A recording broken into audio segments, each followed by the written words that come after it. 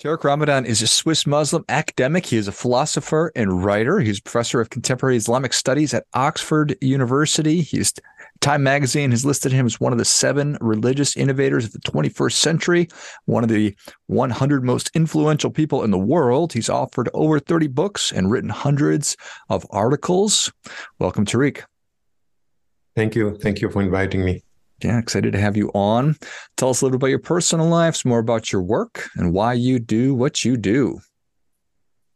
Look, I'm teaching. I'm teaching contemporary Islamic studies, researching as well, and writing books, mainly around 3, of course, connected to Islam, but not only, also to philosophy and to social concerns. So mainly what interests me is really to write about the fundamentals within the Islamic tradition, meaning that I'm faithful to the principles and the texts, but I also think that we have to renew our understanding, our interpretations. So the renewal is more about how do we read the texts in the light of new contexts, not only the West, by the way, but whatever. So if we are talking about transhumanism today, you can't just rely on text and think that it's going to answer or to address your questions. So this is one field. The second field is about Muslims in majority Muslim countries, meaning how do we deal with minorities and how do we expect to deal with people who are not sharing our concerns. So this is our beliefs within our societies. And this is why I refuse to call these countries Muslim countries. I call them Muslim majority countries. And the difference is huge in our understanding. And of course, I have been dealing with Western Muslims and the new challenges that we are facing. This is on one side, and the second is really about intercultural, interfaith dialogues, philosophy. It's also something which is important for me, and issues about ecology and ethics. These are all fields that I'm trying to cover because I really think that it's, in fact, I'm against anything which has to do with fragmented knowledge. I think that transdisciplinary approach is essential for everything. Appreciate that. What is an example of a Muslim majority country that you were referencing? Any country, for example, Egypt or Senegal or even Saudi Arabia. So even, where you have 99% or 95% of Muslims, I think that it's only a majority. You can't just govern without taking into account minorities and their beliefs, if they have or if they don't. So I really think that this is essential. And we have been used in our tradition to speak about the Islamic world versus the West or the non-Muslim countries, as if when we are in majorities, our country, and when we are in minority, we are sharing the space. I think that that's unfair and it's wrong, because this understanding that when you are a majority, you are more faithful to your principles. If this would have been true, this would have been known, and it's not. For example, I'm an opponent to Saudi Arabia by saying this is a dictatorship. There is, they are, yes, the guardian of the sacred spaces, but the way they are dealing with the people, the way they are dealing with women, the way they are dealing with even migrants, it's unacceptable. So this is a Muslim majority countries betraying the very Islamic principles. And I think that we have to be very, very clear on this when it comes to our voice. And especially if you live in the West, if I am experiencing freedom in the West, is not to be quiet when my brothers and sisters in Islam or in humanity are facing discriminations. And I'm saying this not only for Muslims, I'm saying this for Christians and for Jews and for Buddhists and Hindus or people who have no religion. I think that victims are victims no matter what. And how is that message received? You're asking the question because you get a sense that it's not liked it's liked by all the victims. because I don't agree with any selective approach. I'm not going to support Muslims because they are victims and differentiate between them and Tibetans, for example. I was, struggling for the Tibetan rights. I went to meet the Dalai Lama. I stayed there 3 weeks just to understand. And this is, I wanted to understand. And on the same side, on the same way, I was supporting Mandela when nobody was talking about him in the 80s, saying that the discrimination towards Black people and towards Black South African people is unacceptable. So I think that you are in between. So you are supporting the victims everywhere. So you don't please your own people, so to speak, when they are sharing your religion, saying, "No, you know what? We Muslims, we have to support Muslims." I say, "No. We Muslims who have to support humanity, and you have to support the victims." And on the other side, of course, dictators and dictatorships, they don't like this. So this is a stand that I want to have everywhere. And at the same time, without forgetting the fundamentals, I say, okay, principles are here to be known and to be understood. And Islam is helping us to promote them. And this is why I'm always saying, you know what? If you talk about monotheisms and even Buddhism and Hinduism, I don't think that these are spiritualities and religions of peace. That's too easy. They are for peace, which is completely different. Of peace, meaning, we are peaceful. And once again, look at our common history, and you will see that we are not people of peace. That in order to proselytize and to convert the people, we are ready to kill. But when we come to our religion and we understand that it's for peace, meaning from where you are to go to peace, there is a struggle. And this struggle is intimate. Deal with your own violence, deal with your own injustice. And sometimes you are unfair with your own self. So this is for peace mean you have to struggle to get it. It's an ideal. It's not a given. So that's something which is important. And this is why, I had a difficult discussion with Hitchens before he died. And he was very much against Islam and saying, Islam is a religion promoting war. I'm saying it's not promoting war and it's not of peace. It's for peace, meaning we have to go from war to peace, because it's easy to create spaces and conflicts. It's much more difficult to promote peace. And if you want to promote peace, you have to be for justice, because it's true. It's as simple as this, and it's true with your own self. You are not just with yourself, you will not get intimate peace. You are not just with the people, you are not going to spread peace around you. I certainly agree with that, and that makes sense. When somebody says that it's a religion of war, couldn't that be said of just, if you're taking the literal translation, if you're reading the holy books of any group and taking that directly, couldn't you say that about most groups? All the spiritual books, all the teachings, they are dealing with human being. In fact, human being, it's a being of war. That's the reality of it. We are at war sometimes with our own self and with our neighbor and with our neighbor countries. That's the reality of it. Peace, it's about education. It's not a given for human being. It's not a given. Not spiritually. We are in tension from the very beginning. From the very beginning, we came to this world suffering and crying, not at peace with the environment, trying to find a way to survive. That's the biological reality.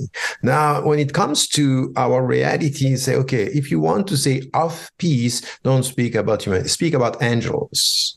But if you take yourself as an angel, you are going to be a monster, the evil, so to speak, because that's beyond our reach. So I would say here that it's all about this. So let us start with this. All the religious teachings start with the reality. Be realistic in the way you deal with human being, and even with your own text. There is not a single spiritual book not talking about tensions and wars and difficulties and ordeals and tests.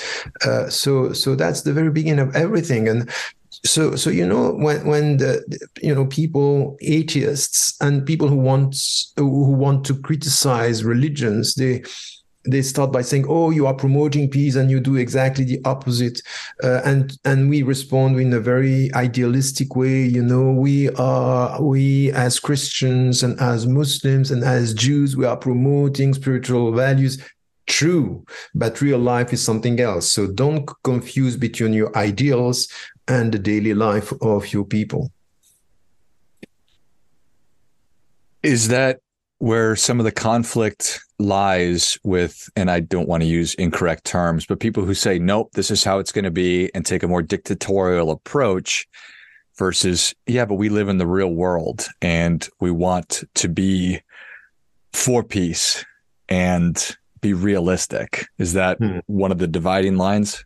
Yes, it could be. It's one of them. There are many, but this is one of them. And I think that, when you come to our common humanity, you and me, whatever the people say, we are brothers in humanity. And this is the starting point of everything. Meaning by this, that we are from the same family. We are coming from the same source, and we are going the same way. Whatever where you are going and I'm going, at the end of the day, is going to be the same end. Starting with this, we have to rely on some common principles.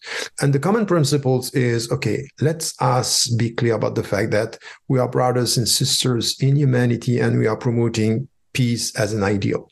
But for this, we need to promote justice, and we have to promote some principles about, we are equal in humanity, but there is something which is unacceptable. Dictatorship, by definition, it's unacceptable. Supporting oppressors, by definition, is unacceptable. There are some principles on which, when I talk to people, they agree. And your first question was, straight to the point, which is, are all the people agreeing with what you are saying? No, of course. But crossing the line, meeting with Christians and Jews and atheists and Buddhists and Hindus, I found many people agreeing because they have the same understanding. And I think that if we want to build a world based on this ideal for peace, we have to stop being the silent majority, because that's these people who are dictators or who wants to impose, or they want to impose systems that are based on oppression and literalist understanding of religions. These people are very vocal, and our problem is our silence and sometimes our lack of courage.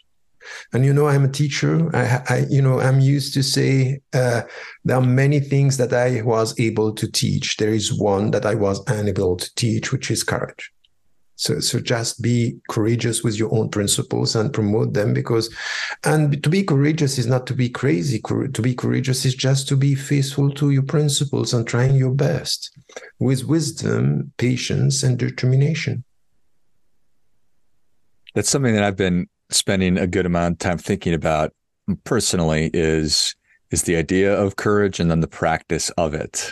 And easy to think that I'm a courageous person, but when the rubber meets the road, do my actions actually demonstrate that I've been a courageous person when I see things and I don't say things, when I am that silent majority? And here in the United States, a lot of it was talking about COVID, just different issues with COVID and what's right and what's wrong and things like that. So why are people silent? For many reasons, and I would highlight two positive and one negative. The first positive, very quickly, is that they think that their voice doesn't count. So it's as if, what I'm going to do, I'm not going to change anything. So feeling helpless, they keep silent because they think that nothing is going to change. And this is a lack of spiritual understanding. John Paul II said something which was very powerful, saying, if you remove the suffering of one human being on the world, then the world is better. And you have this philosophy, what is called the philosophy of the colibri, which is a bird saying, going to a fire and trying with just a spot to try to remove it is not going to change anything. And some, you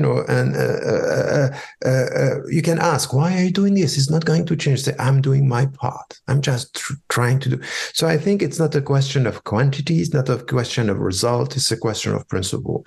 And it's positive to think that, with humility, I'm not going to change the world. That's fine. But by doing this, you may not change the world. You change yourself, and changing yourself means you change the world, because you are the world. In fact, if you get to this. So this is one. The second is the people are silent because there is also something which is always thinking that I lack the knowledge. I don't get the knowledge. I don't know.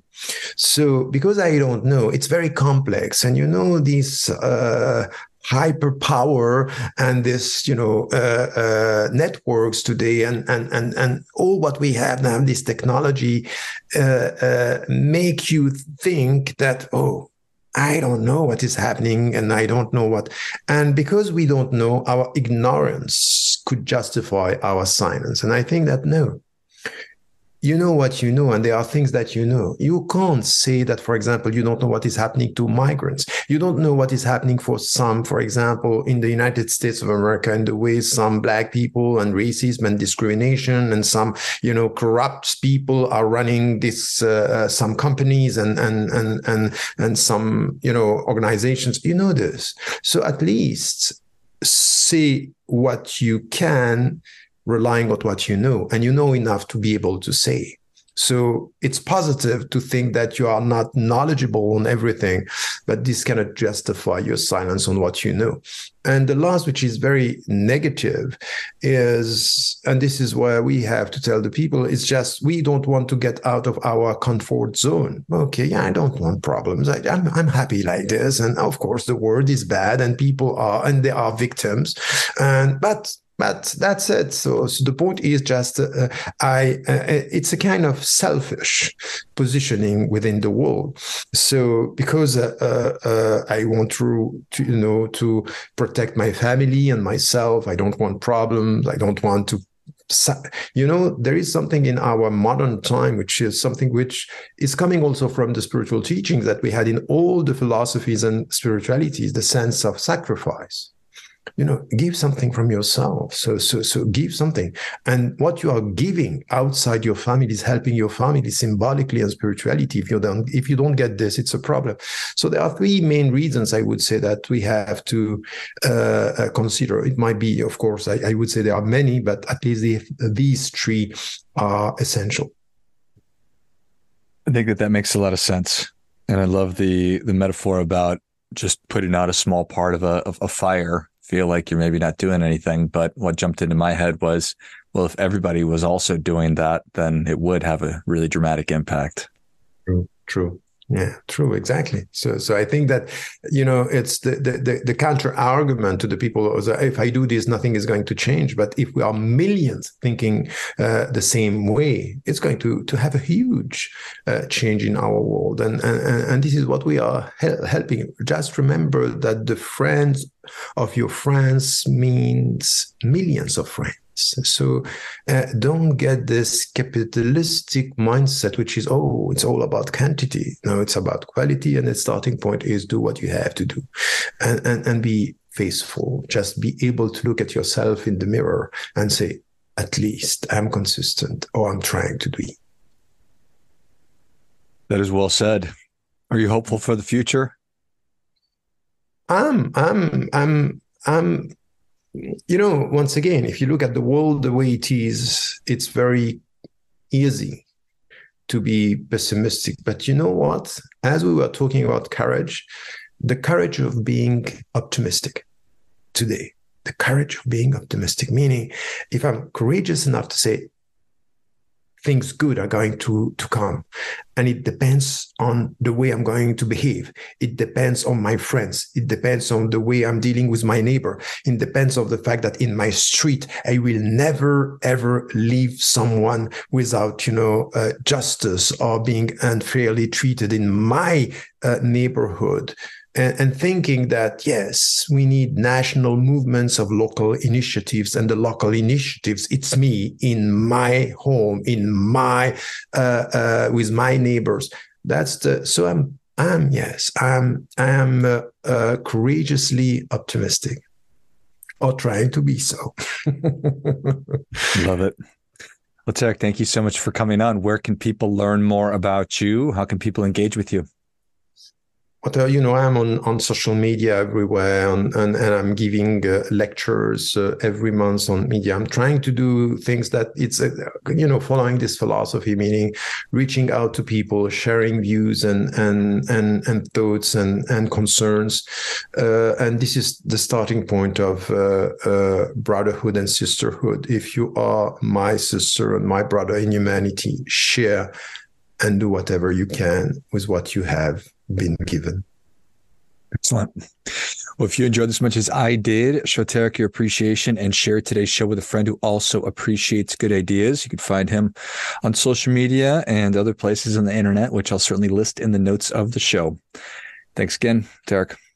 Thank you so much for inviting me again. And until next time, remember, do your part by doing your best.